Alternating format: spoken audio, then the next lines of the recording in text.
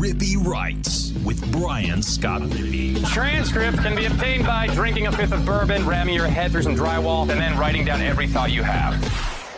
What is up on a Wednesday? I am Brian Scott Rippey. Thanks for tuning in to another edition of the Rippy Writes podcast. Today, we have Chase Parham here to recap the end of the College World Series. We had a discussion about LSU winning it over Florida, what it means that the team that spent the most money in NIL by far won the national title in the first year that NIL kind of became real for college baseball, the future of the sport. We talk some Ole Miss MLB Draft stuff to watch, what they've done in the transfer portal so far, and a couple Rebels in the major leagues and who we were surprised that made it and did not make it through the year. So good summer conversation. I think you'll enjoy it. Buckle up. Before we get to that, though, wanted to remind you, the podcast is brought to you by Rent the Sip Oxford.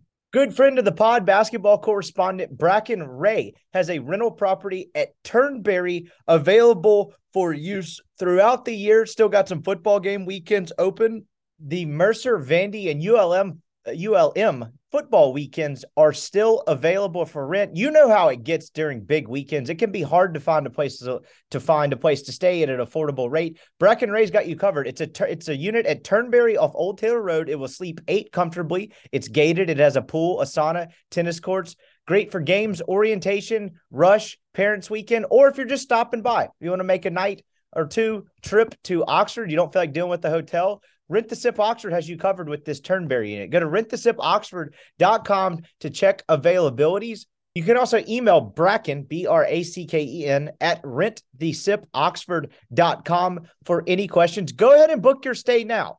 If you go online and use the promo code RippyWrites, that'll get you $100 off any stay that's a 2-night minimum. So you're getting a steal of a deal already with this great place, great location. It's less than a mile from campus, a straight shot to Swayze Field, basically a straight shot to Vaught-Hemingway Stadium and a grove just behind that. You need to check it out today if you're looking for a place to stay in Oxford any time of the year, but it also on big game weekends when the space becomes a little more scarce. You need to check them out, rentthesipoxford.com. You won't regret renting this Turnberry unit. Trustworthy people, great place to stay. Rentthesipoxford.com. Go book it today and use that promo code and get $100 off. Check them out again, rentthesipoxford.com. Podcast is also brought to you by Skybox Sports Picks. Who is Skybox Sports Picks? Well, glad you asked. They're the world's best gambling handicapping website. The inventors of the Skybox Matrix Interval, an advanced modeling mechanism that has helped propel Skybox to the top of the sports handicapping industry. Football season will be here before you know it. Go ahead and sign up for Skybox Sports Picks, college football, and NFL picks. All you have to do is go to skyboxsportspicks.com. You can try it for a day, a week, a month. You can go season-long, all sports, sports-centric. I'd recommend just get the year-long total access package. It's going to save you money in the long run. They're the only way to profit in the long run. Don't lose money this football season by thinking you can just go off your own leans in your own brain. Skybox Sports Picks goes by the math. They are the professionals. They hit and make money consistently every single year. If you're into sports wagering, just do yourself a favor. Go to skyboxsportspicks.com. Go find a picks package. Use the promo code RIPPY, RIPPEE. That'll get you 20% off. They'll email you the picks in a nice color-coded spreadsheet by unit, and boom, you're more equipped to profit than you were before trying Skybox. Check them out, skyboxsportspicks.com. Podcast is also brought to you by LB's University Avenue. Go see Greg if you're a Rippy Writes subscriber. That's rippywrites.substack.com. You get free newsletter from me and discounted meats. Right now, it's 3 6-ounce bacon wrap fillets for $20. Just go in and show Greg proof of subscription, and boom, that'll get you covered. Go find all your own favorites once you get set up there. It's prime grilling season. The weather's great outside. Enjoy the summer. Throw something awesome on the grill. LB's is the best butcher shop in the world. Check them out, LB's University Avenue there in Oxford. All right, here is Chase Parham on the end of the college baseball season and some MLB draft stuff. All right, we now welcome on my Rebel Grove cohort, Chase Parham. It is the doldrums of summer as we record this on a Tuesday evening, a day after the College World Series. Probably talk a little bit about a lot of different things as we were talking on the phone yesterday. We've officially entered that phase, and it's probably because we're mostly fortunate, and it wasn't the case this year, with college baseball. It's not as long as we want to make it to be. It's just kind of, can you get to SEC media days and then can you string it along until camp heats up? But we are in that 3-week period where you kind of look around from a content perspective and go, so now what? And I would call that, not that we have extremely difficult jobs. This is the toughest time of the year, right? Because you want to continue to put out something semi-regularly, but there's literally nothing to talk about a lot of the time. Yeah, look, it tests you in a lot of ways. I mean, I've been doing it for more than a decade, so you know it's going to work out. You know it's going to used to it, and I think it's a good thing in a way because you don't want to just schlep through a product. You want to keep what you hope is a high quality that's been going all year for your readers and your listeners and whatnot, and all that. But yeah, you're not drawing from any kind of game, from any sport. I mean, that was the first words out of my mouth last night when LSU clinched. And I guess it was technically before they clinched because I turned the game off in about the sixth inning when it was very clear who was going to win. And I had no interest in seeing LSU dogpile on the field last night there toward the end. So I moved on to something else. But that was it. That was all professional, outside of baseball, which we don't talk about day to day in any kind of manner that has a lot of relevance like that. Until football season, until camp gets here in August, we're pretty much out of date. And I tell you, I used to worry about it more than I do now, Brian. I feel better with it, and this is probably one bit of a silver lining that came out of the pandemic. You beat me to my next question. It's not as bad. You're prepared for anything. Yeah, you did so much of this kind of stuff. Is that it taught you two things. It taught you, number one, okay, let's get back to the roots of just having conversations, whatever they look like. I mean, that's the deal. Is that it's what I love about podcasts. It's what I appreciate about all of our listeners is that we're pretty like-minded. We like the same things. You guys are clearly listening to us because you care about Ole Miss, you care about the SEC. You enjoy listening to us ramble on about whatever the hell it is off topic that we talk about every day when Brian goes through Soccer Corner, all those sort of different things. And I have to remind myself sometimes, hey, sports bar. This all got started because we were just talking and having conversations like we're sitting at the bar together. So let's do that. On Tuesday's Oxford Exxon podcast, we talked about mascots. We told some stories this morning. We did some stuff like that. And I think getting back to those things that everybody's sort of thinking the same things, dealing with the same things, that's from the pandemic to an extent.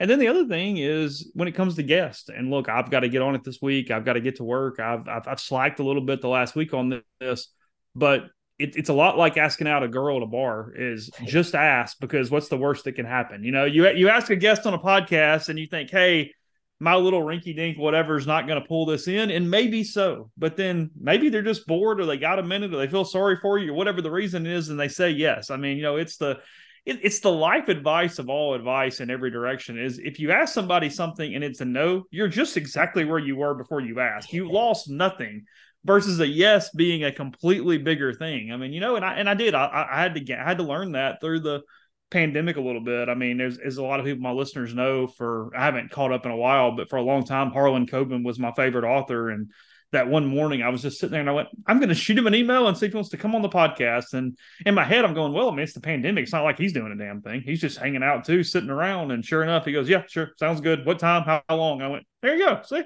he said yes. So that's how y'all got Heather McMahon too, right? We had a couple mutual acquaintance, whatever, but yeah, I mean, definitely she was not doing anything and just hanging out and was susceptible to that type of thing. I mean, yeah, we had there was like a week and a half period there at one point where it was like Harlan Coben, Heather McMahon, Chris Solomon from No Laying Up, and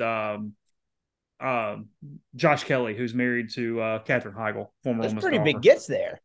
Yeah, we went through a little run there for like a week where it was just yes. And I was like, hey, all right, we're going here.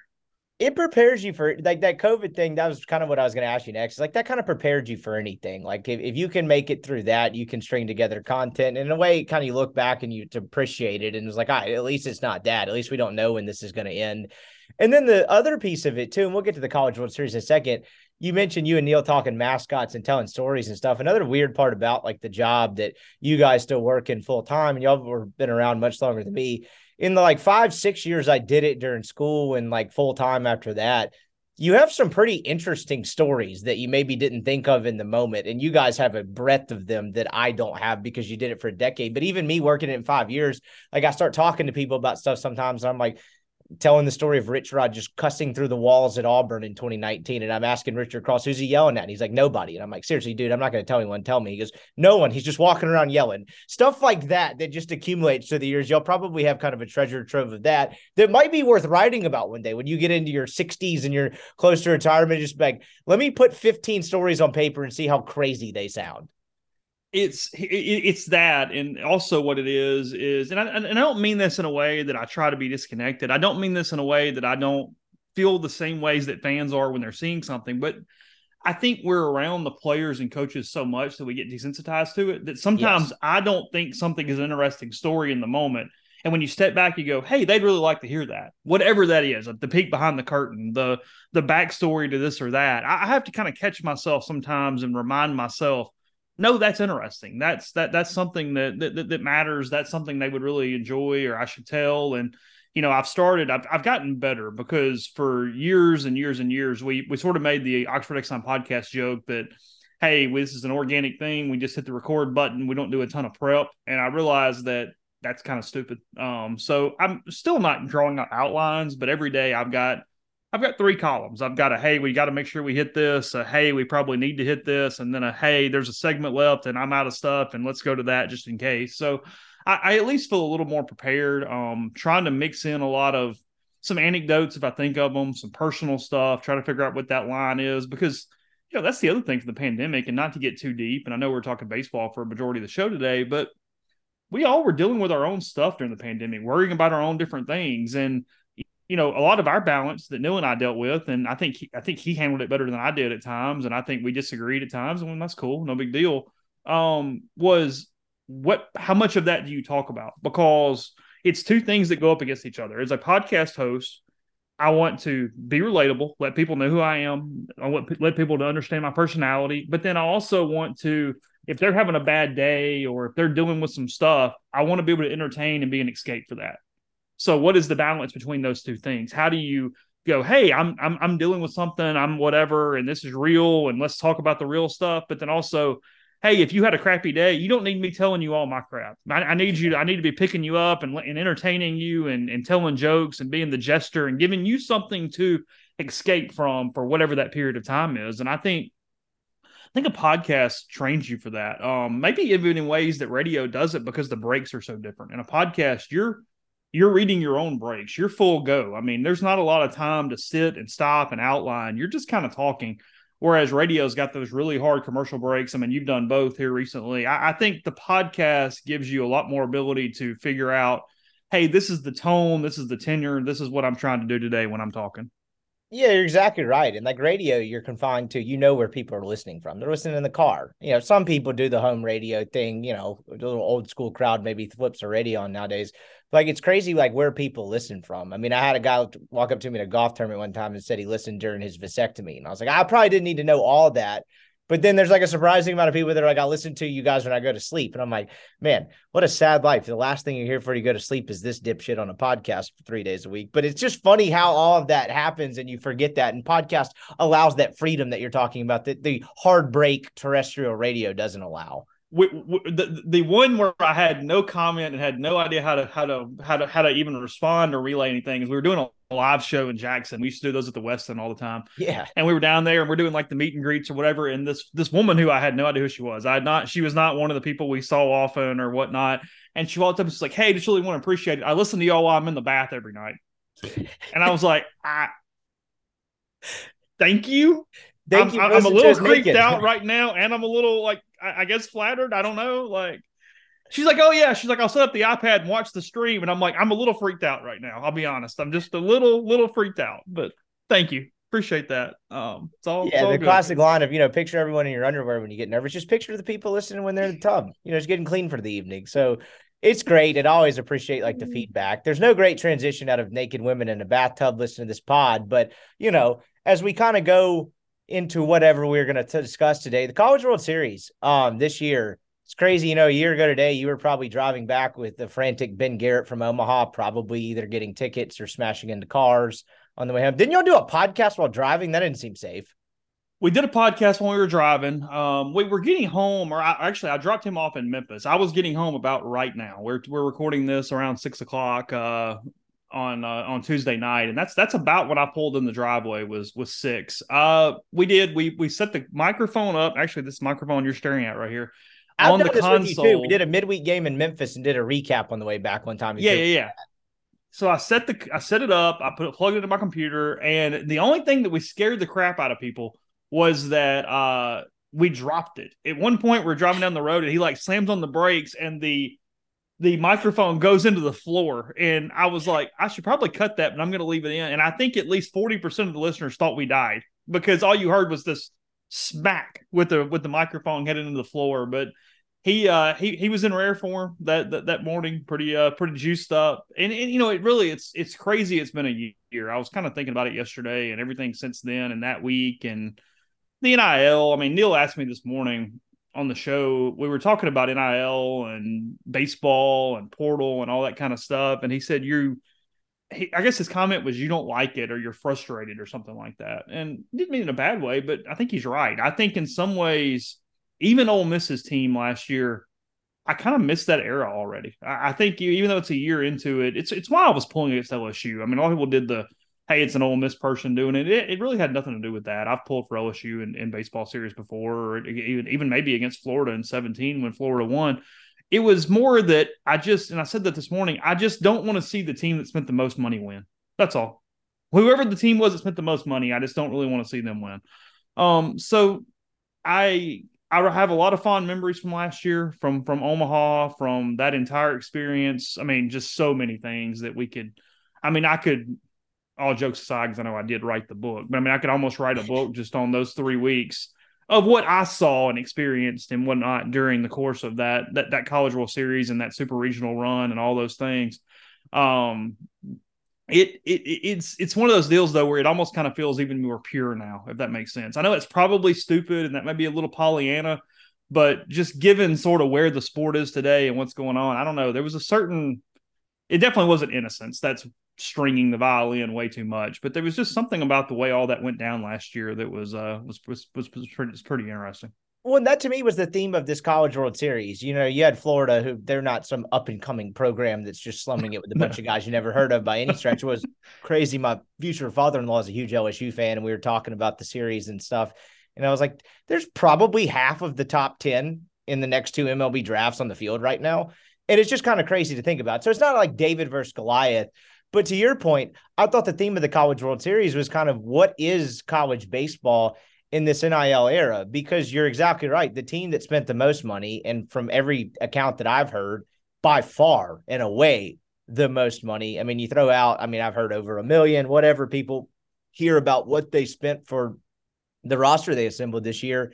Well, the first real year of that, as we've talked about in previous podcasts, it was so new and where baseball falls on the calendar. It was kind of a thing last year, but I feel like it didn't get really heightened until last offseason when they got Paul Skeens and they got Tommy Tanks and guys like that.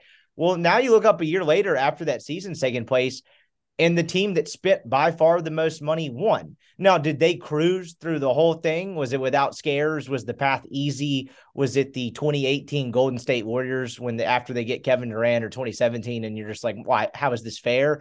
No, but it is kind of telling in some ways, and maybe it's just a little bit of, I don't even know the right way to describe it, but like good fortune, and it just happened, and maybe it's not all for a reason. But it is very interesting in this first real year of NIL for college baseball, the team that spent the most won. Now, if you told me Wake Forest beats LSU that night in that 0-0 game and then cruises through Florida, we're probably not having this conversation. And Oral Roberts made the College World Series, and the whole landscape didn't change. Oh, sure. There is something to the fact that the team that spent the most won, and I don't know what that means for college baseball, but I lean in the camp with you, is I don't really love it. And that doesn't mean I'm anti guys getting paid. I just don't love the idea of that.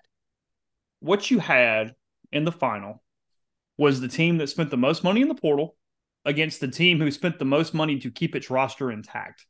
It's a great way to put Florida last offseason spent the most to make sure guys didn't go pro, to keep guys on their roster, to not transfer.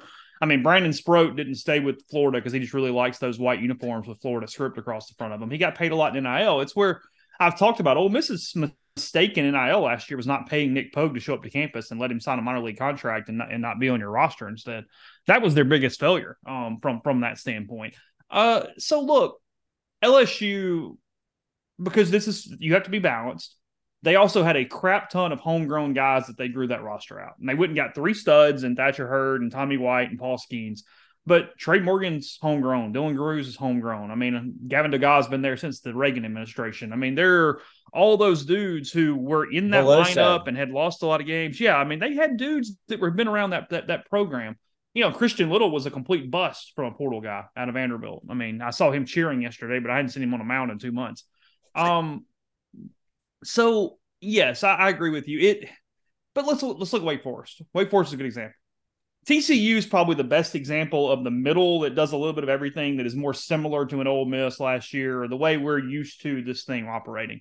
But Wake Forest had one heck of a college baseball team. They had an old team that could really pitch, could really hit, but they built to that. They were upperclassmen. They were guys who'd been around for a while. They had developed guys.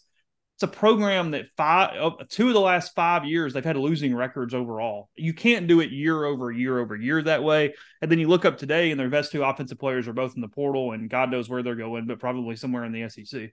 So it's that deal where not only are you having a hard time annually putting that type of product together, you're also having a hard time keeping your dudes once you do it. This is what I like about it. It's just so hard to know the players, to keep the rosters intact. It's why college sports in general, and I don't want to make this a big negative podcast, but it's why I think in some ways the roots are poison, and you see where it's headed, And look, Ole Miss is in these waters. They're one of them, but they got a long way to go right now, and it's just national champions all over the place. I mean, I saw the SEC graphic earlier, and if Arkansas had caught a foul ball in that 2018 College World Series, so if they had caught one foul ball, this would be 6 straight SEC national champions, and all 6 being different teams with no repeats. Wow. And so, and going all the way back to that, because 17, you had LSU, Florida. You had Florida beating LSU. So you would have Florida in 17, Arkansas in 18, Vanderbilt in 19, nothing in 20, State in 21, Ole Miss in 22, LSU in 23. And the only one before that wouldn't have been non-SEC is that 2016 2016 Virginia?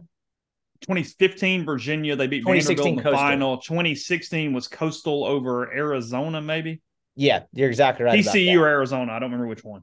And you mentioned the Florida piece of it too, about them spending the most to keep their roster intact. Well, guess what they also did? They plucked Hurston Waldrop from Southern Miss for presumably a decent amount of NIL money. It's honestly a credit to Southern Miss to lose a guy like that and still get as close to Omaha as they did.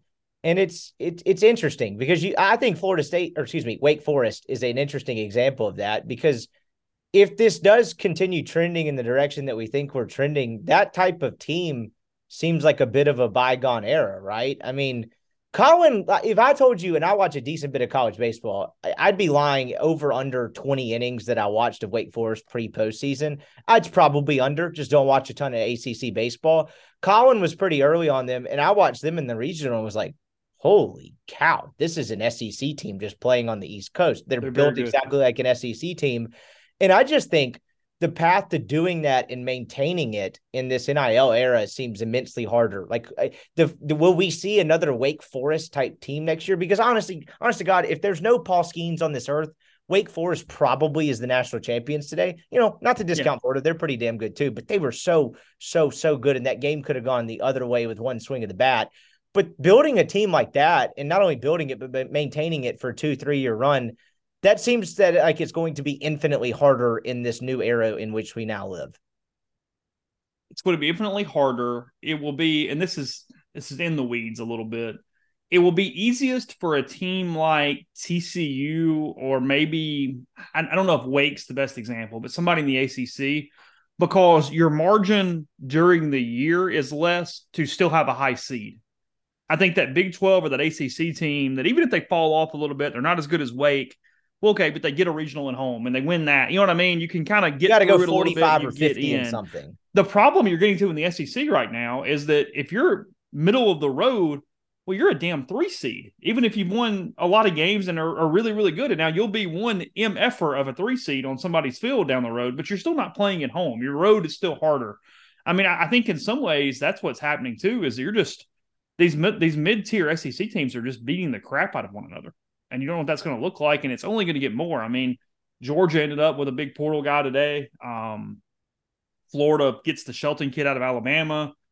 I mean, it's just on and on and on and on. And, you look up, and if you're not one of the top 5, 6, 7 portal teams in the country, you're falling behind. It's Tennessee's the team you're referring to, like that profile team where the middle class beats the hell out of each other. And it's like, how is this team a 2 seed in someone else's regional? But man, are they I mean, they got out of it right there. Was it Clemson? Were they in Clemson's regional? They were in Clemson. They won that crazy game against Clemson on that Saturday night. Talk about a terrible, terrible draw. It's like, really, we got to deal with this. And it's interesting, but at the same, like on the other, like putting the shoe on the other foot, and not that there's a reason for all of this and it has to be one way or another. This was also an incredible College World Series. The games were awesome. And maybe that just happens every few years, but I mean, you had a decent mix of teams. Right. It wasn't overly SEC heavy top to bottom. Granted, SEC got their normal share in there, but like Oral Roberts was a damn good baseball team that could have beaten anyone on that field on a given day. And then you look at the first weekend of games, and every game outside of like one was incredible. Does that indicative of the era we're leaving or going to? No, probably not. It probably just happened that way. But it's weird that we talk about how now the team that spends the most money is going to win this sucker. But generally, it's sort of kind of been that way to other degrees, whether it's the lottery scholarships or just overall program investment. But it's just a weird juxtaposition that you got an incredibly awesome College World Series where I don't think you could have said at any point, this team's winning it, no doubt, because LSU lost their second game. That just kind of goes like a little bit flies in the face of like, just the rich are going to get richer, because this was an awesome College World Series made up with teams of, top, middle, and bottom class. What's going to help is a couple things. Well, it was two things. Look, 8 teams going to Omaha. So if 4 teams are spending more than everybody else and those 4 go, there's still 4 more spots. Yep. I mean, there is that. I mean, you weren't knocking LSU off their perch, but you still could be in Omaha with LSU in a way. And Oral Roberts, look, they went through Vanderbilt. They got through that regional. Obviously, I mean, look, Vanderbilt doesn't have some crazy NIL, but let's not act like they're the sisters of the poor either. They're in Nashville. I still don't think Tim Corbin's coaching them in 2 or 3 years, though, as his advantages keep falling and falling and falling. But you've been on that for a while. Does he retire or go somewhere else? I don't know. I'm just sticking on it that he's not going to be that guy that's going to have every advantage in the world and suddenly have to come back down the pack and just be one of those dudes. He does not strike me in that way whatsoever. He just doesn't. I could be wrong. What I was going to say is, as pitching gets weirder in the country, and I mean that from the standpoint of we're almost getting to the point of no aces. Paul Skeens was the outlier. I mean, I've given the stat 1,000 times. He was the only pitcher in the SEC who averaged 6 innings per start this season. He was it. There was only 4 pitchers in the SEC that averaged 5 innings per start this season. He was quite literally a big leaguer pitching in college baseball. He was, yeah. So, I mean, he's the anomaly. Outside of him, Sproat was good. Guys at Vanderbilt were good. There was good arms. But look what Arkansas did. They won the league. They tied Florida for the championship, throwing Hagen Smith, who's a reliever, as their Friday night guy. So my point being, this is going to be about pitching depth. This is going to be about how many arms teams have, and this is going to be about dynamic offense as this moves forward. And that's a different style of baseball, even if several teams are much more talented than the rest of them, versus, hey, I've just got 3 studs on the mound, and we're going to go blow you out for 7 innings, 8 innings, 7 innings over the course of a weekend. So there is some parity in that in a way, but it's just going to look completely different. It is about absolutely compiling as many arms as possible to get as many outs as possible, and you hope you have 27 at the end of the weekend. And LSU is a good example of that, because guess what happened? They got to a game 3 and they did not pitch Paul Skeens. And I want to get into a second like why that was the case and why you thought it was the case, because someone gave me an interesting theory. But you're right, it's depth.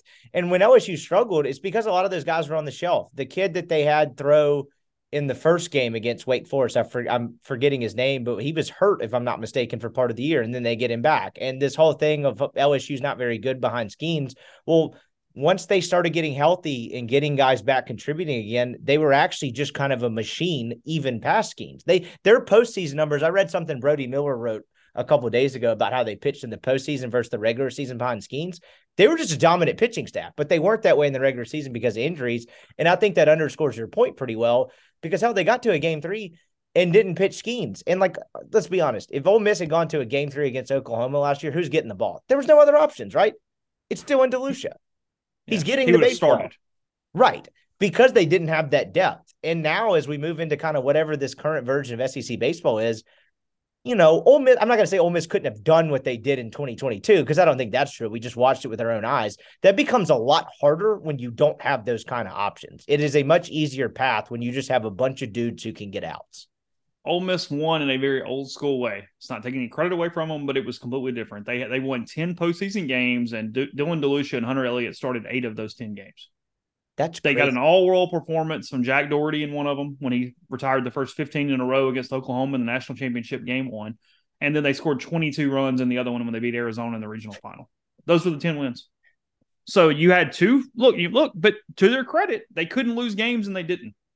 Ole Miss didn't lose a game that Elliott and DeLucia pitched. And that was their path. Right, because if you get to a game 3 against Southern, or Arizona pushes it to a winner take all, or you get to a game 3 against Oklahoma, the odds drastically change. Do they, if the first two scenarios happen, do they even get to them all? I would wager at a certain point, whether it's in the regional or the super regional, no. So you're exactly right. Like, depth plays a gigantic role. What did you make of Skeens not pitching last night? Because I feel like in some ways we were kind of all of the old school thinking, because I was like, there's no way this dude's not getting the ball. It's going to happen. And then it didn't happen. And I was shocked by it. And we were eating dinner last night with MC's family. And one of her sister's boyfriends mentioned, was like, you got to figure that's a family or an agent thing, right? Either the family was like, no shot, or the agent was like, don't do it. Because I just find it very hard to believe a guy like that was just like, I don't have it. I don't want the baseball. That's rare in this day and age, really just ever, for a guy like that not to take the baseball. What do you think went into that? Just your guess. I think he was eligible to pitch. I think he was available to throw last night if needed. I think their bargaining in the middle ground was, look, you need 27 outs. So when he throws doesn't really matter. Let's do two things. Let's use him only if necessary. So if the game is close or we need outs in the middle innings or the late innings. And then 2, make it where you get the most out of these pitches, because he probably doesn't have 80, probably doesn't have 70. Hell, he might not have 50.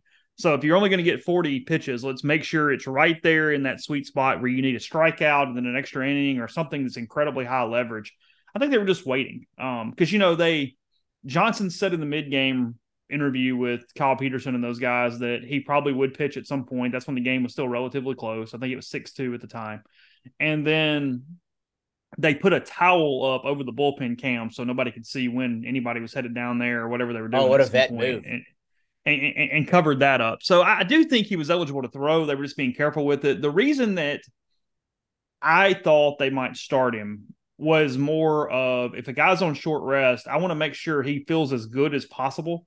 So I want to give him all the time in the world to stretch and warm up and really test everything and feel good, instead of, hey, there's 2 guys on, there's 1 out, get Paul up, go, and then he's rushing something or not being 100%, especially for a guy who had not had a relief appearance since 2021. I mean, he was a starter, Air Force, LSU. So that part surprised me. But as far as them waiting and just making sure he was needed and not burning up pitches when, the game either way would have been out of hand, I get it. It was probably a little more responsible. I was just more thinking about his prep time than limiting his throws. That's why I was surprised he didn't start, because you're going to bring him in a role that he hasn't done in multiple years. And you're also going to put, as you put it, a pretty finite amount of time on the time he has to get ready. And so once he didn't start, I was like, okay, this has a real chance to kind of get weird.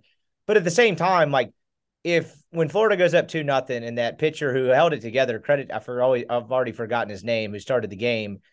I mean, in that first inning, it looked like there was a moment where he was about to literally just pee down his leg in front of this gigantic audience. And so if Florida scores 2, or if Florida scores more than the 2, or just say they get the 2 and LSU goes 3 up, 3 down in the top of the second, that sucker's probably running out to the bullpen pretty quick, right? Because it did not look great at first, but that 6-run bottom of the second inning probably changed the calculus of everything they were going to do from an entire staff standpoint, but particularly Skeens. Yeah, if they're down 4-0 in the third, I think you would have to bring him in and go, try to get me 9 outs and at least extend this thing and keep the offense getting a chance to win it. Because, I mean, at that point, you are definitely, especially what happened the day before, you're on the verge of Florida running you out of the building and it not mattering. And then you look like the idiot who had Skeens available and you just didn't pitch him. Right.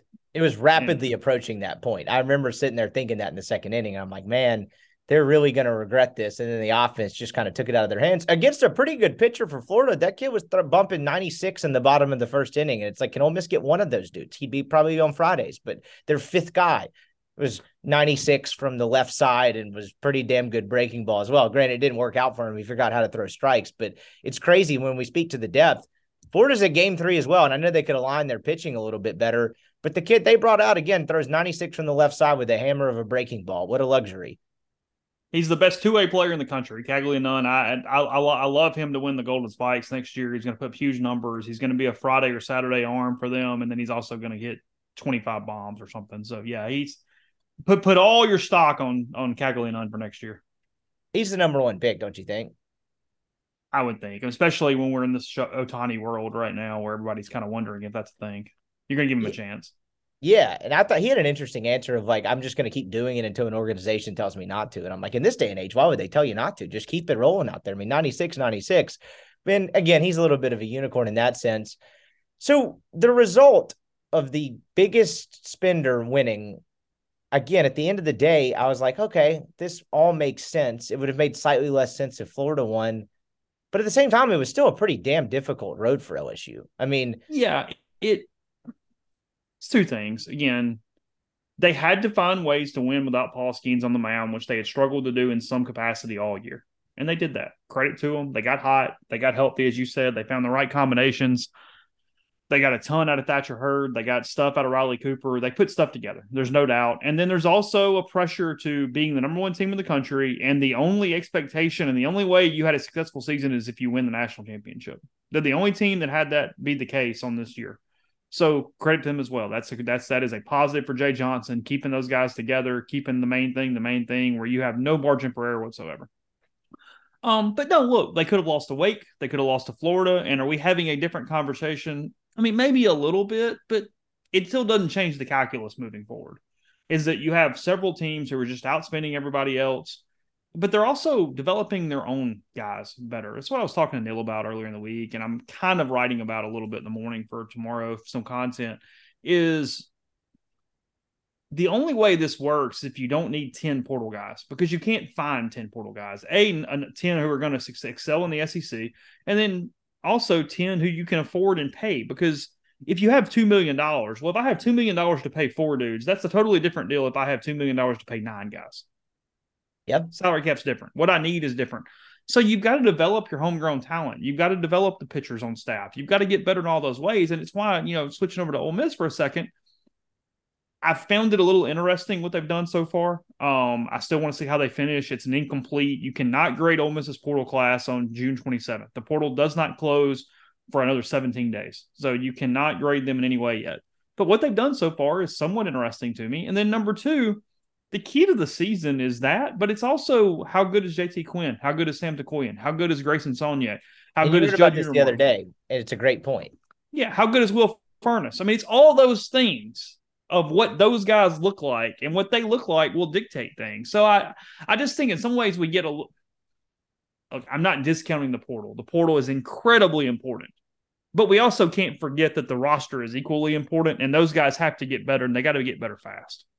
And it's unlike football in the sense where what you outlined is we've already seen it play out in football. It's like you can't just go all portal heavy and expect it to work out every year. You're still seeing the teams that recruit the best with high school talent, continue to end up in the college football playoff and in the mix. But there's also another piece of this with college baseball that's unique to football.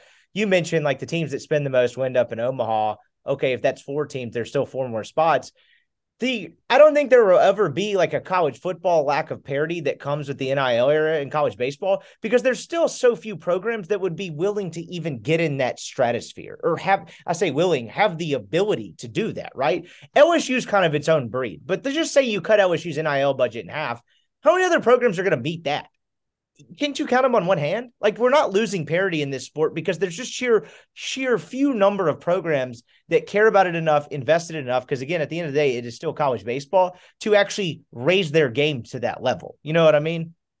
It's also watching what happens in the other sports. It's the thing I keep coming back to is that every dollar that goes to baseball is a dollar that doesn't go to football, that doesn't go to men's basketball, that doesn't go to women's basketball, wherever you're putting NIL.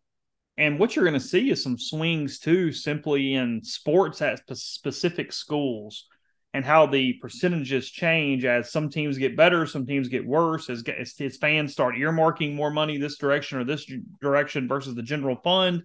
I mean, Ole Miss we'll just take Ole Miss for the heck of the thing. Again, I'm not predicting anything. I'm just throwing a thing out there.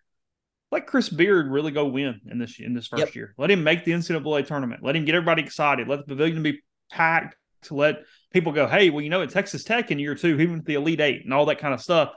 Well, it's common sense that more people are going to earmark more money to basketball at that point than they would have in the past, just put in the general fund or sent to baseball or football or anything else.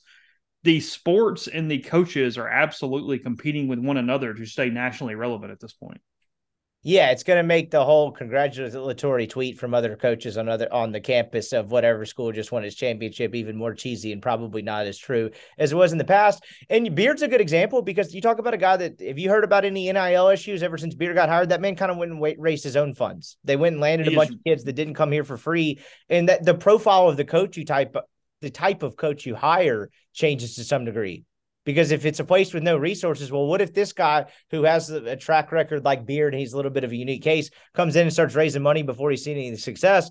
That's already getting the ball rolling in what's eventually going to snowball to what you're talking about. When the success does come, those resources will change. Like where those resources get placed within an athletic department will change. Oh, look, he's come in. I mean, let's just be honest. He's come in. He's raised his own NIL. He's talked to people. He's been good in the community. He's showed up at some fundraiser stuff the Grove Collective's done. He's been seen out around town, in a positive way. I don't mean that in some like weird way. He's done a lot of things. Yeah, he's done a lot of things correctly. I mean, my first real conversation with him was at Funky's. I mean, like that's what sort of happened over the course of this. But that plays into what you're talking about, because here's the deal. Especially at smaller schools, and when I say smaller schools, I mean schools in smaller towns. So I mean, even Athens would count, Oxford, Auburn, whatever.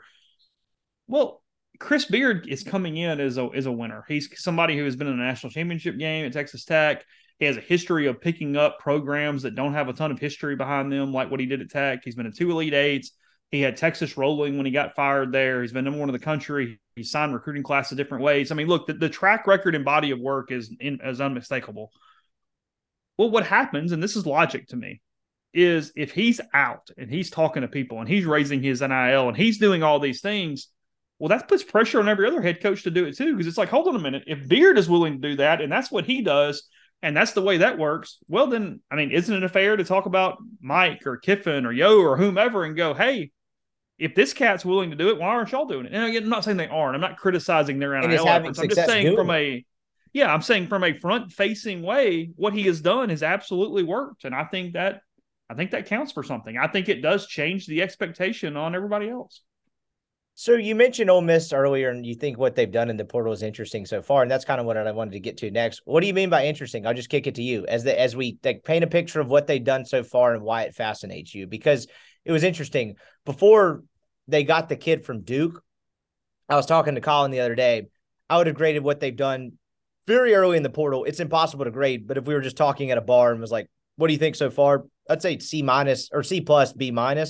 To me, that brings it to B+ range so far. They're on the right track. Again, still not still complete. But again, just what do you make of what they've done so far? They're missing the obvious heavy hitter. And when I say heavy hitter, I mean arm or bad. Just the guy who has been at this school and just torn it up and whatever. I mean, you're talking the Cody Shelton kid at Alabama, or even maybe the kid at Wichita, this 2-way kid, even though that's an American transition that I have some questions about. But it's 2 things. They haven't hit the big name outside of Fisher, if you want to count that. That's fringe big name. I'll give you credit if you really want to make that argument. And if you want to not go, hey, he's the head of the B list, I'll make that argument too. Either way you want to go is fine. He had immediate success at the Power 5 level as a freshman. Yeah, and 1,000 OPS as a freshman in the ACC, that'll play. Yeah, I'm good. So it counts. I mean, we'll call him an A-lister. But you know what I mean? Like their angst is there somewhat on. It's not, hey, they went out and got dude and they just overspend and they got this cat, or they didn't go sign, Billy Amick, who came out of Clemson and he's probably going to Florida too or whatever. Like they didn't go do those things. I'll put you on the spot real quick while we're on topic. Is Chase Burns? Is that a possibility? I think Chase Burns is going to LSU. Man, Chase Burns turned down $500,000 to stay at Tennessee. So I think only one school can swim in those waters. I didn't know that. For a guy who's better off as a reliever. Yes. But so we saw everyone's favorite Twitter personality, Wes Rucker. I was very interested in his, I believe he had a take last night. I got it sent to me about 5 different people, that Chase Burns doesn't need Tennessee because he's mad because he got into the bullpen. But Tennessee also doesn't need Chase Burns. They don't need first-round picks. They're above that. What a take. I didn't know the $500,000 anecdote, but that honestly makes this question more interesting. How much of that do you think was sheer money, and how much of it was the fact that the Wes Rucker framing of it, that he's upset that he was moved to the bullpen and that there was a fractured relationship there? There's no doubt that he wants to be a starting pitcher, and he's going somewhere where they believe they will give him an opportunity to do that. If you can make $650,000 while you're doing it, bully for you, and enjoy Baton Rouge or wherever you end up. But LSU does seem to be the prohibitive favorite from people I've talked to in the industry to this point. So no, I don't think Burns is a candidate. There aren't a lot of those guys is where I was going. And nobody likes this answer, and I get yelled at when I make it, but there haven't been a ton of just complete A-listers jump into the portal to this point. It's not like last year even. Teams are paying their top players to stay. You know, in a normal year like Charlie Condon, I get he's got Georgia ties in his family, but that's somebody who's in the portal. His coach leaves, and he would be setting the market in the transfer portal if the Georgia outfielder was available. Instead, he didn't. He stayed. So it's a different portal deal. I don't think it's as talent heavy as people thought it was going to be. And what Ole Miss is doing is they're trusting their evaluations. They're finding something about everybody's game they really like. Now, is that smart? Is that not smart? I don't know. Again, I'm not doing the Pollyanna thing. I'm not propping them up and saying this is perfect, because frankly, I think I would overspend on a stud just to know I had a stud. And then I'd fill it in the waters else that we just talked about that probably. Yeah, I think I just got to pay for one of those dudes. Maybe they think Fisher is that dude. Great. Okay, fine. Fisher, great get. Beat out LSU for him, which is hard to do these days, as you're aware of. They beat out LSU for him. He can play third base. If Leje wants to stay, that moves Leje to second base, where he's probably more comfortable. Cool. Trayson Hughes, I think, is going to hit. We've got some good feedback of SoCon guys moving to the SEC and being able to play offensively, and that working out okay. Colton Ledbetter, obviously Sonny DeShera, if you want to play that game, even though that's an outlier to some extent. I like Trayson Hughes a lot. I think that was a really good get. I think it's somebody who had a lot of other offers, had a ton of offers. He got offered by Vanderbilt, Florida, Oklahoma State. So they're getting guys other teams wanted. They just haven't gotten this big name. But it's on the pitching staff so far that I find fascinating or the most interesting. They've picked up so far two. They picked up Kyler Cormack from Arkansas State, and then Colton Spencer here recently from Southeastern Louisiana in the last 24 hours.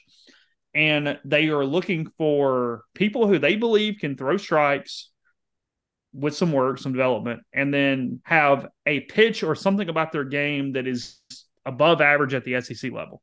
Both those guys coming from smaller places, Sun Belt, obviously, Southland Conference for those two arms. But Kyler Cormack's got one of the best changeups in the country. He's been featured on Pitching Ninja. People are talking about it, the spin rates. It is a wiffle ball changeup that kind of reminds you of Tanner Hall to some extent for Cormack from Arkansas State.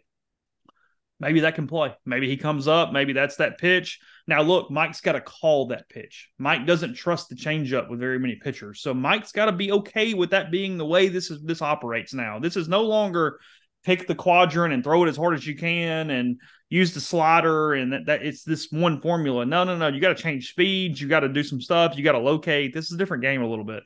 So, but Carmack's changeup makes him potentially viable. If you said he's a weekend starter next year for Ole Miss, is that going to turn a bunch of heads? Is that going to give them some top 10 ranking? No. But it is somebody who maybe can go 5 innings with a big changeup and get outs. That's what they need right now. And Spencer has a really good profile, but it's very unproven. He was good in JUCO, a couple different JUCO stints. He goes to Southeastern Louisiana. He hurts a rib or an oblique at one point in the middle of the season. His ERA is over 5. But if you just put him on the metrics, he's a 4-pitch guy. The curveball is really good. The changeup plays okay. He can throw a slider, and he's been as high as 98, 99 miles an hour this offseason. He was 92 to 95 during the year when he was banged up. He topped out at 97. And I had a couple people today tell me he's touched some 8s. So you've got some velocity there. You got some stuff. And Carmack and Spencer, while I'm sure they're getting some level of NIL, they're not breaking the bank. So what Ole Miss did so far on the mound is get potentially 2 arms who can help. They don't have to pay top national dollar for them, but they get some type of elite pitch that goes with them. So you're playing a little bit of money ball, but I don't hate the plan when you just need to compile as many humans who can throw strikes and pitches as possible right now in today's college baseball. And again, it goes back to it's not even just Moneyball if 98% of the other programs are playing it, right? Outside of that 1 or 2%. Like it is Moneyball to a No, degree. it's actually way above the average. I mean, Yes. plenty of schools would like Ole Miss's problem. It's Like, I Moneyball mean, at the SEC level, but again, it's just that top 1% of the SEC. And you mentioned the Fisher piece of it. Maybe they think he's that guy. Well, it's not an arm, and clearly they need an arm. And what you just outlined is very fascinating. And I think that kind of brings up a question is I'm sure your favorite question you get out when you get asked about Ole Miss baseball, whether it's friends or just in public, is ever going to hire a pitching coach? I'm like, I'll stop you right there, pal. There's nothing that Mike Bianco loves more than at a practice, sitting with his arms like this, audio only podcast, but I bet people can guess the pose in between the two mounds. And that's just his dojo. Never happening.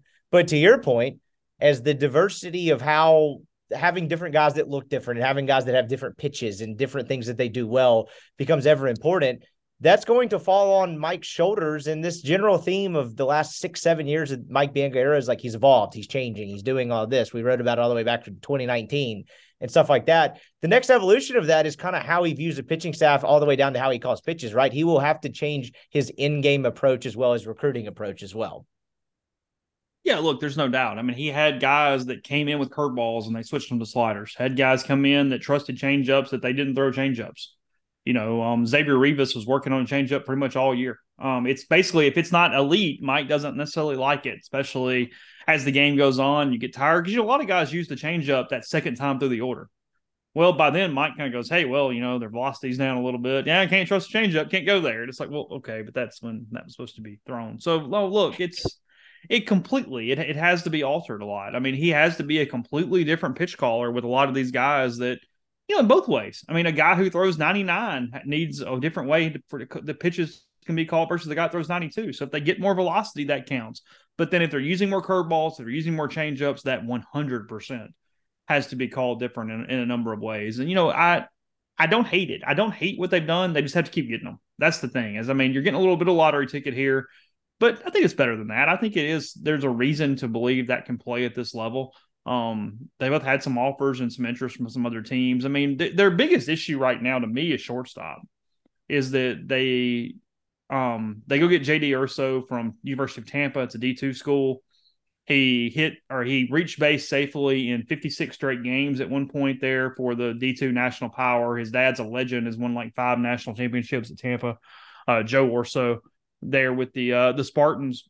But that is one hell of a transition from Division II to the SEC. Now, Xavier Rivas did it well on the mound. He was from the University of Indianapolis. That was a D2 school. But Urso was not the best shortstop in the country from a D2 standpoint. I mean, he was not the player of the year. Jacob Christian was that. He visited Ole Miss last week, ended up committing to San Diego. Shortstop is what worries you because you're counting on Urso to transition because I think he is the starting shortstop if Cooper Pratt doesn't show. And right now, today, again, we're still 2 weeks away, no, a little over 2 weeks away, 16 days away. I would put Cooper Pratt's chances of showing it under 50%. Now, I wouldn't put it at 0. I think they've got a chance. It's a puncher's chance. But if you're telling me to predict today, I think Cooper Pratt signs with a major league team, even though my confidence level would be very, very low on that pick. Well, if that's the case, who's your backup shortstop? Who else can even play it? I mean, you're kind of looking at nothing here. Who is it? Like, could you name someone? I'm not sure I could name them. Unless there is just a really young infielder that is slipping my mind right now. I do not. If Pratt goes pro and there's not another shortstop signed, I don't know who plays it if Urso sprains an ankle. Wasn't Tim Semay in the mix for that? Wasn't that something that they talked about? What happened there? Well, I mean, he's in the portal right now. No, I know. That's what I'm saying. But like, didn't you hear that? We always heard about the next shortstop when the current shortstop was there or who they thought until they signed the next stud. And Mike's never been short on that. Who do you think it is? If you had to name just like another option. I don't know. I mean, I'm pulling up the roster now to see if I'm just forgetting someone, which is possible. I mean, don't get me wrong. I don't think you are. I can't do it. And so that's interesting enough in its own right. So they signed a second baseman out of JUCO, the Chisholm kid from Hines, but he's a second baseman. That has Tate Blackman vibes. I heard Tate Blackman could play shortstop, but I never actually saw it. I think there's a reason that they did. But kind of to wrap this piece of it up, the one follow-up I had about like the Mike Bianco evolving once again, you've talked to him. You know him better than anyone else that's working in media. Do you think he's capable of doing that? From a pitching standpoint.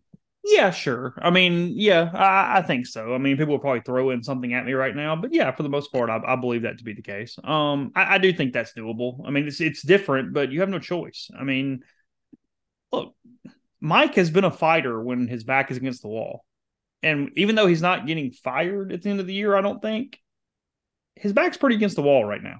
They got to get better. They got to get better in a hurry. Um, Reagan Burford, I guess, technically could play shortstop, but Oh my Lord. Can you imagine the message board throughout that when he commits his first error? I mean, Lay J came in as a shortstop. I'm grasping here, but I mean, that's kind of what I got. That perfectly encapsulates the point. Though one of the last things I want to get to is the draft.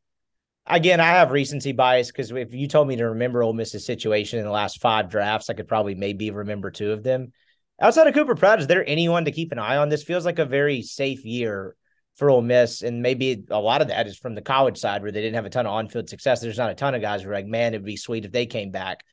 This seems like a very Cooper Pratt, and other than that, there's not a whole lot of news. Maybe I'm missing something. Is there anything else in the draft we should be concerned about? Yeah, there's two sets of it. So the first one is the returning player section of it. You would like for, I mean, again, you want the kid to get something. I'm not saying this in a negative standpoint of the kid, but strictly from an Ole Miss perspective, you would like Ethan Groff and Xavier Rivas to have really easy decisions to come back and play baseball for you next year. Rivas, I hear, probably kind of wants to sign, but would be open to coming back if it's not the right situation. You need Xavier Rivas on your roster next year. Yep. You need him holding down a rotation spot. I think that's critical in the draft to see what's going on with him and if you can get him back. I think they need Ethan Groff back. I think he will be better in year 2. He plays a much better center field than he gets credit for. Better than they've had with anyone since Woodman. Yeah, he's frankly elite out there. I think there's a lot of things like that make sense on Groff. So it's, don't let anything dumb happen. You're going to lose the 3 players. You know that Gonzalez, Harris, and Alderman are going to sign, but just don't let anything dumb beyond that. And then there's really 4 guys that were some level of watching out of the high school ranks. So Josh Noth is going to sign. He is a right-handed pitcher from Medford, New York. He's ranked 37th in the country, and he's the only incoming freshman who did not sign up for summer school to even go through the charade that they might show up on campus. So Josh Noth is going to sign. He's even getting some really early round buzz. Bye, peace, out of here. The 180 to that is I think Campbell Smithwick is going to show, the catcher out of Oxford. He potentially is the starting catcher next year. I mean, Ole Miss right now has a bit of a catching issue too, just from a experience standpoint, what this looks like. Smithwick would be a huge get to help in whatever capacity. I think they're in good shape there. And then that leaves 2 guys to really watch. That leaves Cooper Pratt. I mentioned the shortstop out of Oxford, but he plays at Mag Heights. We've known about Cooper Pratt for years and years and years. His brother actually was at BYU and just got in the portal. I think he's going to Southern Miss, if I saw that correctly or heard that correctly. And then the other one is Xander Muth. He is the number 27 player in the country. He is from Illinois. He's from Belleville. I'm assuming that is a Brett Huber help on signing Xander. But the right-hander, 6'6", 210, he's a coin flip. He could show up to school. He's got a big number. He did at least show up for summer school to in case he's in Oxford, be ready to go for that case. And they need an elite arm like that. They need a top 30 arm to show up. So no, it's nail biting season. They're going to lose one. They're probably going to get one. And then you're looking at Pratt and Muth and see what happens. Last Ole Miss piece of this, we've done this exercise for a number of years now. We've done podcasts. This is probably a February exercise. We talk about give me 2 guys' numbers, pitcher and a hitter, and tell me how Ole Miss did the next year. Is the number 1 pick, and I don't know who else fills out a bracket for next year when we ultimately have this conversation, Josh Mallets on the pitching side? I think he signs. You don't think he's back? No. Off Tommy John. Wow. Okay, that threw a whole 180. You don't think he's on the Ole Miss roster next year? I think if anyone gives him a chance to play professional baseball and sign a minor league contract, he takes it. I could be wrong. I mean, you're asking me to guess, but if I were filling out the way too early starting lineup, which is an impossibility, nobody asked me to do that. No, I would not include Mallets on it until he is safe from the draft and the signing period following the draft. Why do you think that's the case? Because that's a kid who came through his second year. Obviously, this would have been his junior year. Tommy John's unfortunate. Is that a I have a sense on what this kid's situation is and what he wants to do, or is that simply he would be at a disadvantage coming back from a future draft stock perspective? What do you base that on? I just think he's won a national championship. He's had some success. They have done some things to make him a much better pitcher. They developed Josh Mallett really well. I think that's one Ole Miss doesn't quite get credit for the way it should. I just think he wants to pitch professional. I mean, yeah, it's not about – I don't think it's about money. I don't think it's about coming back to Ole Miss. I don't think it's any necessarily about that. I think he'd be – if the opportunity doesn't come about, I think he's more than happy to pitch for the Rebels next year, and he likes it here. But it just seems like he definitely would be happy to move on and do the next thing if the next thing is possible. I mean, that would be a huge loss, but I've kind of had it in my head that he was leaving so much that I didn't even think about that when you were talking. I just kind of had him gone. Wow. Okay. That's interesting. Last baseball thing we'll do before we get out of here. I have one of my favorite games is how surprised are you that this average Ole Miss player got called up? And this is in light of the news of James MacArthur getting caught up by the Kansas City Royals. Seems like a great guy. I'm very happy for him. I just looked at that and was like, whoa. And there's something about those long, lanky bodies with projectable frames that you're not that great in college. You'll always have that one night in Fayetteville in 2017 that I was a witness to. But outside of that, pretty average college pitcher. There's been a couple. Remember, Chad Smith, who's now in the Athletics AAA team, but he was up with the Rockies for a short bit where you talk about an Ole Miss career, never really working out or anything like going well. He's now a major leaguer. Through your years of covering this, who's like the most shocking guys that have gotten up with the big club, even if it's a cup of coffee where you're like, whoa, didn't really see that one? I mean, MacArthur would be on the list for sure. I mean, Jacob Wagaspack, maybe, considering how much he's hung around, off the top of my head. But as you said, tall, lanky, projectable bodies. And what happens, and I think this is where some people get tunnel vision, is they follow their team, and when a guy is not very good in college or he's not an all pro or anything, and then he goes and he makes it up, they go, oh my God, look what he is now, and look what Ole Miss didn't do to him. But it's a little more complicated than that in a couple different ways. One of the reasons is, you can do things to guys' mechanics. They're going to take a lot of time. It's going to increase their velocity. It's going to do a lot of things for them, and maybe you do that. But it's also going to hurt their command for a while too. Well, you've only got these guys for 3 years. So do you cost yourself a year with said pitcher to try to maximize them out down the road? And no matter what school it is, that just doesn't happen much. I mean, look, let's take a guy who was very successful in college, Doug Nikhazy, pitching for the Guardians right now. And when he got to Cleveland, they changed some things in his delivery that has increased his velocity. His velocity is up from where it was at Ole Miss. But for a while, he was pretty wild. I mean, he was not hitting, not commanding. He was kind of throwing it everywhere. Now he's in the minor league system. They don't care. They're just trying to let him figure it out eventually and whatever. Well, here recently, he started to really shove. I mean, he's figuring it out. He's throwing harder. He's starting to get command back. He's got the good off-speed stuff we all know about. But that exact same timeline, and that's with the Cleveland team doing it, which is maybe the best pitching management franchise in baseball, it took a minute. It took almost a year. Well, I mean, people would have thought Mike was psycho if he went, hey, we're going to just shut down Doug, fix all this stuff. I know he's going to suck during his sophomore year, but hey, he's going to be hell as a junior.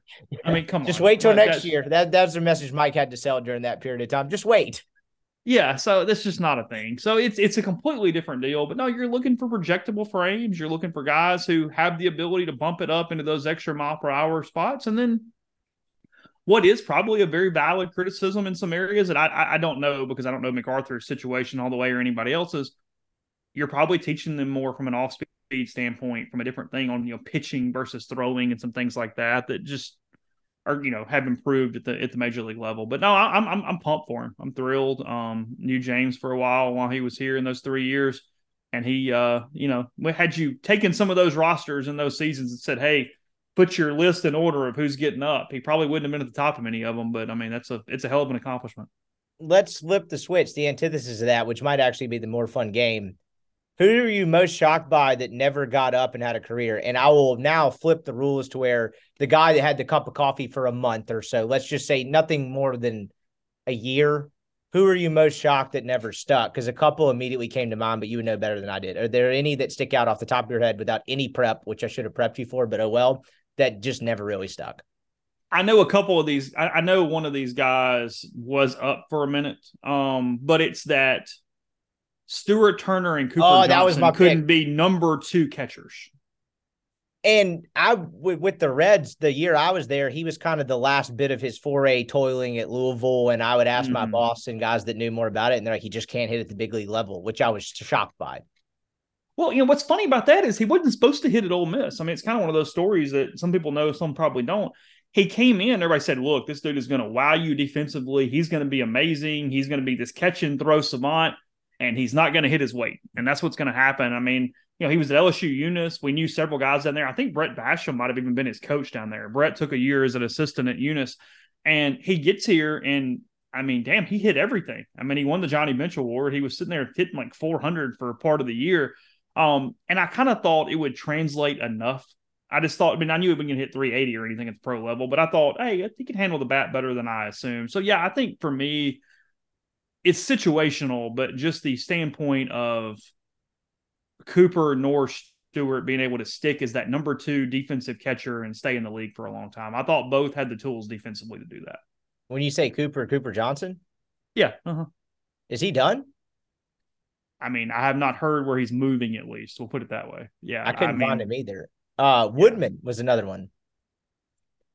Yeah, because he felt like he had that pro frame. You thought that would play and be physical. Yeah, that's a really good one. Yeah, and he had an immediate kind of rapid ascent, and then he feel like he got to AAA, their Buffalo team or whatever for Toronto, and was like, I never really heard much about this.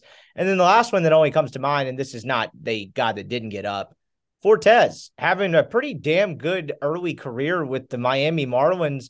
Kid hit a ton. They kind of caught him because the Dillard thing never became a thing, and I forgot who else they had on that roster. No, it was Cooper. It's not Dillard. It was Cooper Johnson. That's right. He's been awesome, and he hit a ton in college. But as you pointed out a couple of times through the years that have always stuck with me, it's like you got to be Kyle Schwarber to hit that way to kind of get and stick in the big leagues. Him getting up and staying up is awesome. He seems like a great dude. That's been a little surprising to me. What have you thought about that? He's always been a professional hitter. If you could change one thing and you had the genie in the bottle, Nick Fortes not breaking his handmate probably would prevent the Tennessee Tech thing from happening that weekend. He was hurt. He had a handmate injury, and that might have been enough to win that final game because he came up in a couple big situations and just was hurting and didn't get it done. That becomes 5-0 instead of 1-0. Could have changed a lot of stuff right there had Fortes. No, look, he's a hell of a hitter. And I'll give you one here as we talk about draft and match these together. Watch out for the Marlins because they're offense based. They just will figure out defense and don't really give a crap. Watch them for Alderman or Harris in their respective rounds because I get neither one of those guys are going to be great defensively, but they both can hit. I could see the Marlins being a landing spot for one of those Ole Miss players. On kind what of about Gonzalez?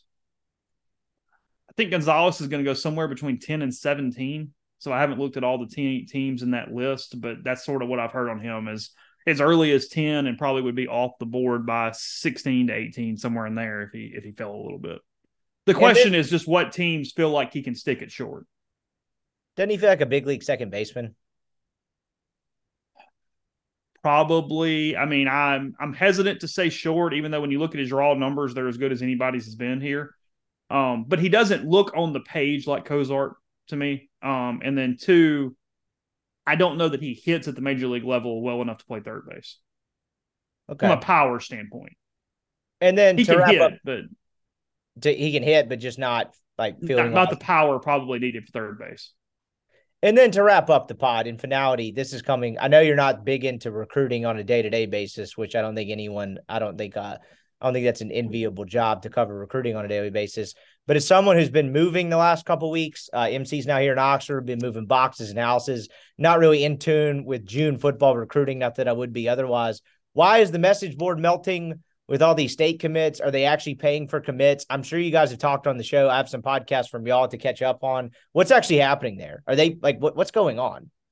I can't say for sure, so I have to use that allegedly thing, but that has been a MO for a long time. I think that probably is possible that there is. And I mean, it's kind of what Luke did. Everybody's paying to some extent, so I'm not even really criticizing when I say that. I just mean you're building momentum for 2 reasons. One, you try to get guys, even if you've got to find ways to influence them to get it done in the summer, because having them is better than not having them. Keeping them is easier than getting them later. And then number 2, when you get those guys and they've got some priority around them, it makes it easy for other guys to join too. You go, hey, well, I've got Burnside and I've got Harrell and I've got these guys. Why don't you commit too? It's just the boat starts filling up. So I completely get what State's doing. And look, you're never going to completely dominate this thing. State can always pick out 2 or 3 dudes and sign 2 or 3 dudes. I mean, there's just isn't enough separation for that not to be the case. Now, in saying that, State also has a history of not signing some of these guys when it gets to February or December or wherever. So their recruitments are not over. But yes, I do think it was a momentum play. I think they found guys that they could punch and get some early verbals from, and then you just hope and hang on and see where it goes moving forward. Recruiting guru Chase Parham. Is that your book cover and framed on the back? That's pretty nice. You got it in the setup. That's pretty cool. Yeah, that was a Christmas gift. It is a framed book cover. Yeah. Published author, recruiting guru. I appreciate the time as always, my friend, and I'm sure we'll chat again soon before football season because in 3 weeks when I don't have any podcast content, I'm like, hey, what's up? Can I go to another one? I appreciate the time as always. We'll talk soon. Later, bud. And that was Chase. Appreciate his time as always. We'll talk to Weldon a little bit later in the week and a couple random interviews here coming up in the next couple weeks to get us through the summer. And then it'll be SEC Media Days and football season will be here before you know it. Thank you as always for listening to this podcast. Really appreciate the listenership and the feedback. We'll catch you here on Friday.